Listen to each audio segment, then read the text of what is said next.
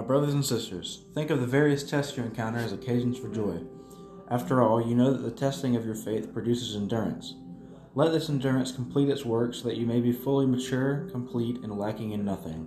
James 1:2-4.